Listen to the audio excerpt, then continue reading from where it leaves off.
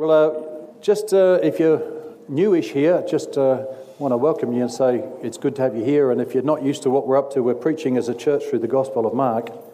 And so we're up to is the end. We're going to take a long time to get through Mark at this rate. We're doing like a couple of verses a week. But we're on a whole 5 verses, so we're going to tear through the book of Mark now. 5 verses today of Mark 1. It's Mark 1, 40 to 45. If you've got an old-fashioned page-rustling Bible or a new-fashioned thing, I hope you've got a signal in here. But I've got the old-fashioned thing. Oh, hang on, just a minute. Hang on. Did I turn the volume down? Did you turn the volume down? Oh, I did. I'm righteous. Good. Thank you. I can't be embarrassed. It's happened to me several times. So tell people to turn the phone off and they don't. So if you've got a phone, if you turn that off, that'd be good because we just really want to think about Jesus for a little bit.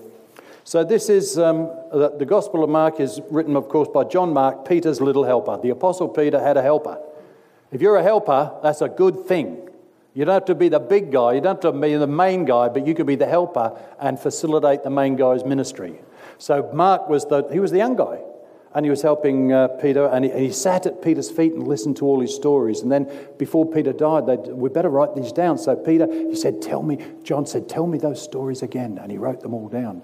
And it was, for me, it was urgent to get those stories written down. So he wrote down the stories of Jesus. And he began in the beginning, this is the gospel of God. That's what Jesus was all about, telling the good news about God. What is God doing in the world? This is the gospel of God. It's not the gospel of some crazy guy. You get on the internet, you can get gospels from everywhere. You get gurus everywhere, influence. They've got all this information to get off the internet. And who knows how much of it is even close to being accurate. But this is the gospel of God. The creator of the universe entered the world in the person of Jesus and preached the truth of the kingdom of God. How to know God, how to get right with him, how to live in such a way that we don't hurt people, but we bless people. And so you remember that John the Baptist was the forerunner. He was the one who was sent to prepare the way of the Messiah. So he's a pretty scary dude. He's out in the wilderness preaching, coming in the edge of towns, preaching, repent, the kingdom of God is near. And then they don't like this very much because he's quite straight. And some prophets can be quite straight. And they'll say, you're sleeping with your sister-in-law. That's no good. And that's what got him killed. John the Baptist called authority to account in the palace. He was arrested, imprisoned, beheaded for being the forerunner and telling the truth. And so Jesus steps up now. Jesus is already on the scene. He's been walking around, getting to know people, doing a few healings, turning water into wine, but gently. Now John's gone. It's his time to step up and to take the centre stage. Jesus is now here. He was there before doing stuff, and John was here. Now he's here. So Jesus is here proclaiming the gospel of God, proclaiming the kingdom of God. And so he calls his first disciples, and they come to him, and he goes to live with them. Comes to the mother-in-law's house, stays there. Oh, it'd be nice if I could stay here and feed you. Oh, let me heal you, and then you can feed me. So he immediately starts to live, and then he takes his disciples places and begins to teach them what to do and how to live in him. And so that's where we're up to. So now he's got quite the reputation because you don't cast demons out and raise people up who have been sick and stuff without it being news. You don't need the internet in little villages to find out that Peter's mother-in-law was sick. She had a terrible fever. Jesus spoke to her, picked her up by the hand and said, come on, and she got up immediately and was healed. People's attention has been piqued. But what happens next is really going to get some attention. So we come to this reading. It's in, we'll read it together, shall we? It's in the back part of Mark. So a man with leprosy came to him and begged him on his knees, if you are willing, you can make me clean. Filled with compassion, Jesus reached out his hand and touched the man. I am willing, he said, be clean. Immediately, the leprosy left him and he was cured. Jesus sent him away at once with a strong warning. See that you don't tell this to anyone, but go show yourself to the priest and offer the sacrifices that Moses commanded for your cleansing as a testimony to them. Instead, he went out and began to talk freely, spreading the news. As a result, Jesus could no longer enter a town openly, but stayed outside in lonely places. Yet the people still came to him from everywhere.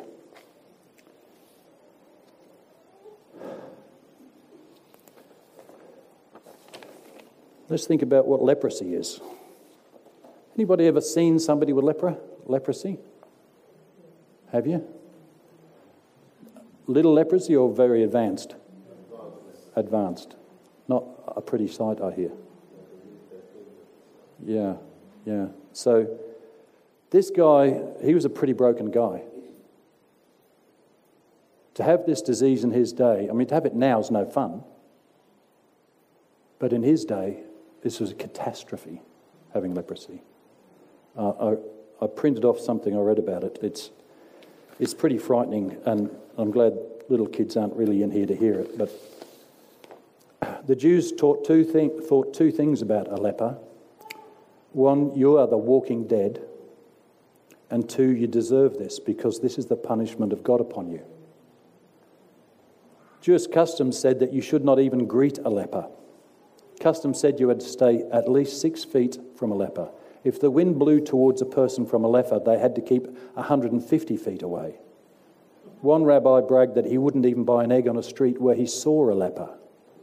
Another boasted that he threw rocks at lepers to keep them far from him. One other rabbi didn't even allow a leper to wash his face. The only thing more defiling than contact with a leper was contact with a dead body. For these reasons, leprosy was considered a picture of sin and its effects. It was a contagious, debilitating disease that corrupts its victim and makes him essentially dead while alive.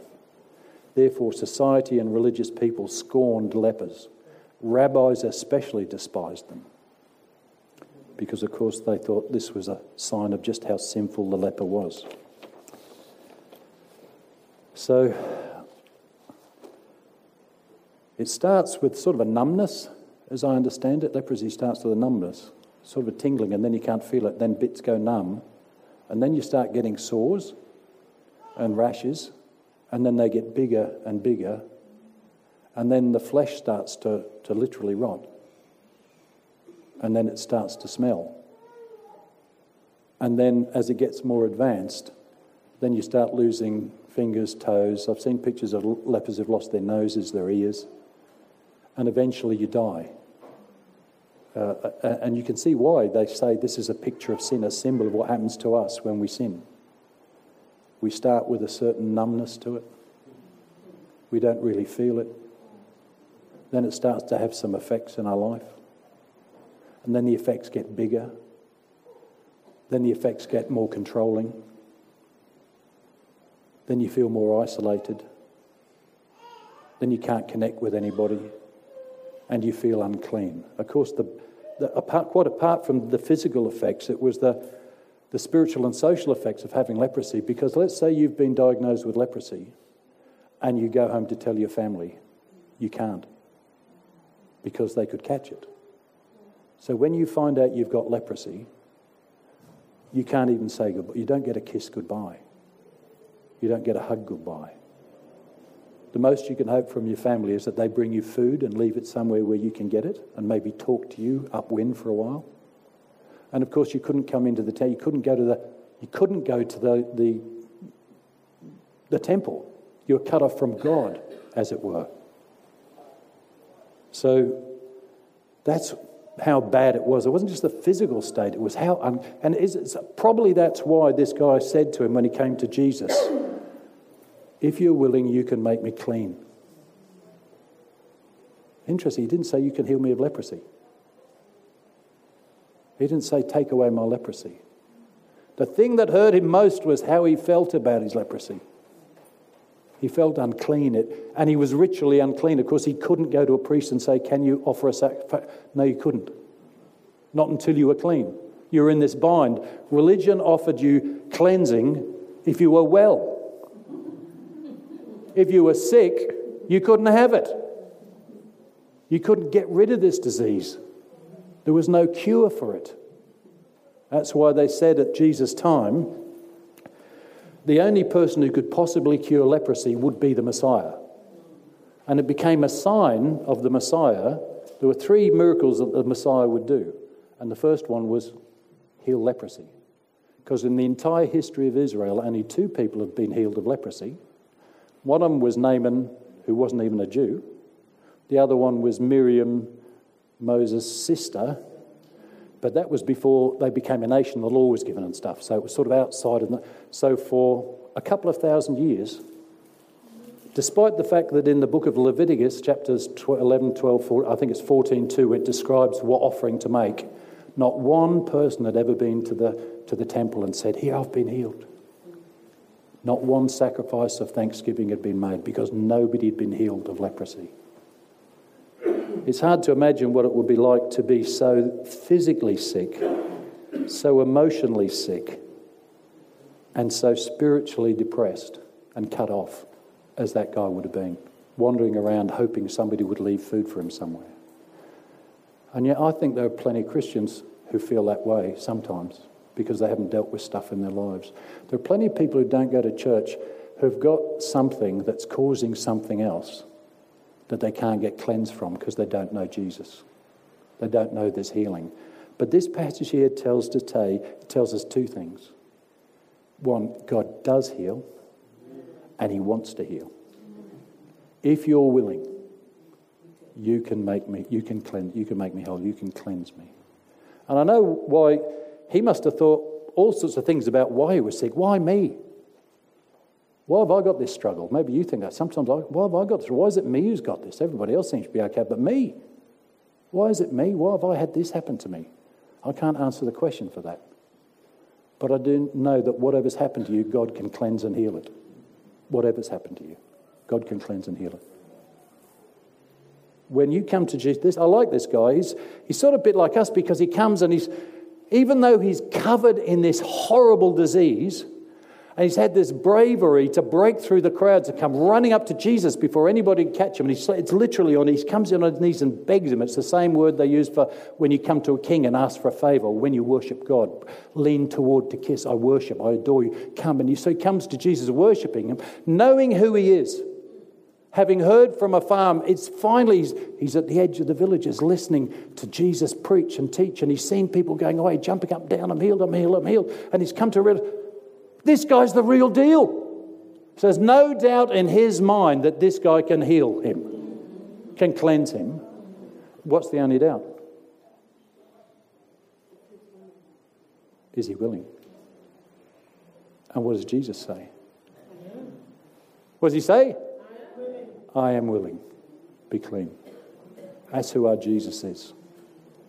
That's who our Jesus is. When you come on Sundays, I always hope I've got something to say that's of some value. But it's the most important thing that when you come here, you fall in love more with Jesus. And this is the Jesus who is willing to cleanse and heal those who nobody else would touch. There's a thing about some of the addictions people get into and some of the struggles they get into. They feel so ashamed and so unclean, they can't tell anybody, so they get isolated, and then nobody touches them. And they've got no support and no help. What else can they do? Where can they go? They're in the wilderness somewhere, listening in to other conversations, seeing other people have a good life. I just want to know, if that's you, you can come rushing to Jesus, get on your knees and say, I know you can do it, but do you love me enough? Do you really care about me, the state I'm in? Do you care? I'm willing. I'm willing for you to be cleansed and healed, made whole, given back to your family, come back to worship, come back to church. That's what this verse says. He is willing. There's another interest. I'm not going to preach long today because I just feel like God wants to do something without too much preaching. So if there was a non-Christian here today, somebody who doesn't know Jesus, I'd say, get on your knees, come sliding in now. If you're a Christian and there's something in your life needs cleansing, I'd say, get on your knees, come sliding in now. But if you're a Christian, I've got another warning for you. What did Jesus say? He said, go and don't tell anybody. Actually, it was a very strong command he gave. It was like, definitely, Sam, do not go tell anybody whatever you do about what's happened, okay? I want you to go to Rochester Church, go to Adam and say, here's a couple of birds. Birdie bird, offering sacrifice birds, not ladies. But I want you to, it's a very, very strong command. What does he do? Completely disobeys him. Oh, we've got somebody on the phone. Good. It wasn't me. I always feel good when it's not me. Anyway. Sorry. Well, anyway, a slight deflection. So here's the guy. He's just been cleansed of the most horrific illness you could ever have. He's jumping up and down thanking God, and yet he's disobedient. Now, you can kind of see why he's got to rush around and tell anybody, because he's got all this good stuff happen. Suddenly, because Dr. Luke, who wrote the Gospel of Luke, when he described his story, he says the guy was full of leprosy. He just says here he had leprosy. Full of is the bit you are just before you die. So this is a guy who's lost toes, lost fingers, maybe a nose, maybe an ear, whose flesh is literally rotting. You could smell him before you could see him. That's how awful it was for him. So he's had toes jump out, he's had fingers pop out, he's had a nose job, and next thing you know, he can't help himself. He's going out there praising God. But here's the thing that God spoke to me about. He said there's quite a few joyful but disobedient Christians out there who know they're saved, who are experiencing the benefits of their salvation, but they're not doing what Jesus asked them to do. And what's that called? It's called disobedience. Is it good to be disobedient to the Lord of all the earth? No. Can we agree on that? Why not? Because there's no blessing on disobedience. Whilst there's a massive blessing on obedience, there is a negative blessing on disobedience. So at whatever point in your life you're being disobedient, you're bleeding grace all over the place. You're weakening yourself. You're opening yourself to the enemy to come in and say, he's given me a club I can beat him with. Good. I shall beat him with it. And until you're obedient, until you say, sorry, God, you told me to, let me say, come early to church. This is just for you, Pam, okay? This is for you. God, you told me that those people come and set up early and they pray and they worship, and I'm coming in at 15 minutes past. No, just kidding. That's not the big sin, is it? That's just something else. But if God speaks to you about something and you don't say, okay, I better sort that out, there's a time at which he'll just stop speaking to you about it. And that numbness will develop into a sore. And it will hinder your walk with him. Can we agree that's not a good thing? So I don't know what God's been speaking to you about lately, if he's been challenging you to pick something up or to lay something down. But if he's been challenging you and you've been saying, oh, it's such a great thing. I love Christian. I love being a Christian. God's so good. Lord, thank you for providing all I need. Thank you for giving me a Christian family. It's so good. Tony, what about that thing I asked you to do? Or that thing I told you to put down? Oh, God, I'm so glad I'm a Christian. Yeah, I'll get to that. But at the moment, I'm going to worship. Does that make sense? If there's something God's asking you to pick up, pick it up. If there's something he's asking you to lay down, lay it down. Why? Because he wants to cleanse and heal you and bring you into the fullness of his kingdom. It's not so he can have a bunch of obedient little robots. He doesn't call us to do this, for his benefit. He's full of benefit. He does it for our benefit. He didn't die on the cross for his benefit. He died on the cross for our benefit. He doesn't ask you to do something for his benefit. He does it for your benefit and for those around you. Now, I'm not suggesting that because this man didn't go, because Jesus had a reason for this. Jesus always has a reason when he asks you to drop something or pick it up. The reason for him saying go there is because he knew that Jews were now watching him, and he had triggered the Messiah watch. And the Messiah watch is basically when somebody says they're a Messiah, and there are plenty of them, you started to observe them and watch them and see what they were doing. Then after a particular time, he came back and reported, and then you were allowed to go back and start to question them. So at first you're reading the Gospels, they watched Jesus but didn't say anything. That's because they're in the first stage. Then they start questioning him and trying to trip him up. Second stage. So if this guy had gone to the priest before he went anywhere else and been obedient, and the priest had been confronted with a man healed of leprosy, with his little offering, man, that would have been something else. And that would have put them in quite the dilemma. Because they taught themselves, it was the Pharisees who taught that only the Messiah could heal leprosy because they'd never been able to do it. They had no cure for it. So they said, oh, it's only the Messiah can do it. Can't blame us. So that was the teaching and everybody knew it. If this guy had gone and said, well, here I am, you know me, I had leprosy for 10 years, I was just about to die of it. Jesus came, I'm healed and I'm cleansed. Can I please offer my 2 little birds and my bunch of grain or whatever it is? And then I want to come back to church, thanks. Now the priest is in the Pharisees are suddenly in a tremendous dilemma. They've got evidence by their own standard that Jesus is the Messiah.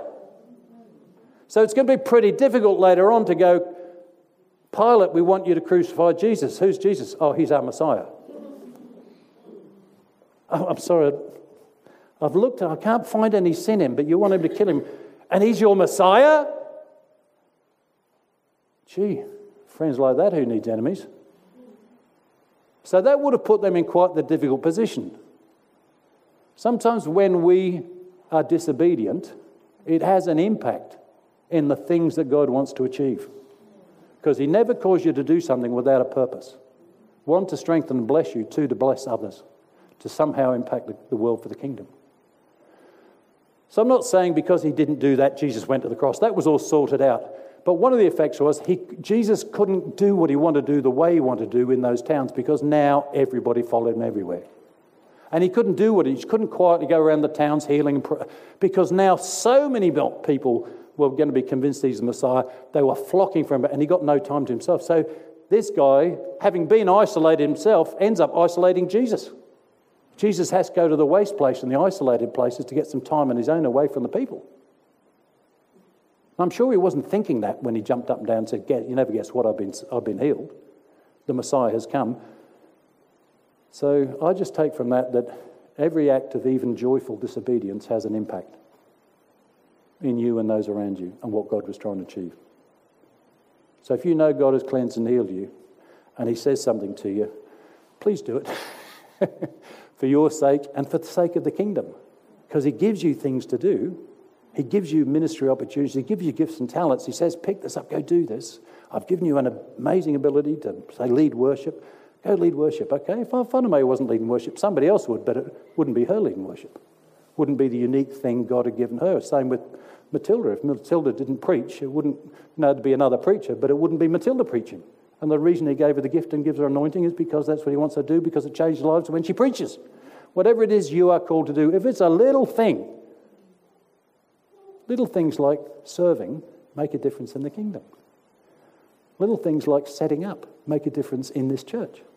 It means that the same 2 or 3 are not doing it all the time. And if you said, I'm going to help, but you've never helped, you're a joyful, disobedient little Christian. That's what you are. So sign up. Help Peter. Join his rota. Help Griffin Plam. Help their rota. Open up your home. Help the whole fellowship have fellowship in your home. Time after over time. Does this make all sense? Okay. So what I want you to do is don't be a disobedient, joyful Christian. If you're ashamed, don't be. God can heal your shame. And it's amazing what can come once you've been cleansed, what flows from that. What could flow from you if your heart was cleansed? If you were healed of the thing that you're hurting of most? Because sometimes you're hurting with stuff that you did, it's not your fault. Does that make sense? Sometimes people do stuff to you and they wound you and you're carrying that wound and God wants to heal that wound. But if you don't come to him and say, heal this wound, there's a good chance you're going to carry it the rest of your life. The rest of your life. And that's not what he wants. Come to Jesus and say, if you're willing, make me clean. Cleanse me. And he will, because he's willing. I haven't got time to go into healing and all that sort of stuff, but I'm telling you, God's willing to heal. And he's able to heal. And if you need healing, make sure you get the prayer tent right at the back there where Bernard and Rose are. Are you both on the prayer team today? Or? Yeah. Cool. And there might be another prayer team member. And if God's spoken to you and you need healing, come and see them. If you need cleansing, come and see them. Say, look, I've come to Jesus in my heart and my mind. I'm on my knees. I'm on my knees saying, God, heal me, cleanse me, release me, forgive me. And Jesus will do it because he cares for you. Jesus is willing. So I don't know how long I've been, but probably enough time for us to have some more worship before the kids come in. And if the prophetic starts to bubble up, if you feel like God is speaking to you and you've got one of those verses or a picture that I was saying about before, it might not make sense to you. But if you have that nagging feeling, I've got this thing in a word or a picture or something, I can't understand it, but it might make sense to somebody else. I remember being at a big conference and it was outrageous stuff was happening. People rolling around, prophetic words everywhere. And a lady came forward with a word and it said, I love you, dearie. And there must have been 3,000 people in the room. And nobody took a bit's notice of it. And she felt a bit foolish saying, I love you, dearie, coming to the forward, taking the microphone. Except that for the woman who broke down in tears, whose grandmother always called her dearie and had passed away, and she needed to know that dearie had loved her because she wasn't always sure. It made a big difference to her. A big difference. So maybe you get one of those words. If not, that's fine. It's up to God what he does, but I believe that God is, here to heal and to cleanse, to forgive and to set free. And as we worship, you need to respond. If God has spoken to you, you need to respond. Say, it's not good enough for me to be a sinner anymore. I don't want that leprosy on my life. I need to give my life to Christ. You give your life in your heart. Say, here I am. I'm so sorry. And then if you've got some other ongoing issue that you'd like cleansing for, that will set you free, and say that. So let's pray now together. Heavenly Father, I want to bring a prayer to you now for all of those of us who need to give their lives to you for the first time. Here we are. We know, we've suddenly realised that yes, you are the Christ, the Son of the living God. The gospel is true. You are who you said you are. And I've been out of line with you. My whole life I haven't quite understood, and I haven't given myself to you. I want to give myself to you now. I want to say sorry. I want to repent for all of the terrible things I've done and the things I haven't done I should have done. I want to ask that I've come on my knees in my heart now. I'm on my knees. Forgive me. Cleanse me. Are you willing? And Jesus will say yes and receive you into his kingdom. Heavenly Father, bring us now. For those of us who have been joyful but disobedient in some areas, highlight them to us. Bring us to our knees. Maybe we need to come like that guy with leprosy, just straight to your feet again and say, Lord and my God, forgive me for enjoying all the benefits and not walking in obedience to you. Lord, if there's one here for healing, there's need for healing, I pray healing would come for breakthrough in areas of physical being that's never been before. We want to lift our sights to you as a great God to do great work. So come, Jesus Christ, by your Spirit, come in all your glory and meet with us and bring healing and truth and set us free, we ask in Jesus' name. Amen.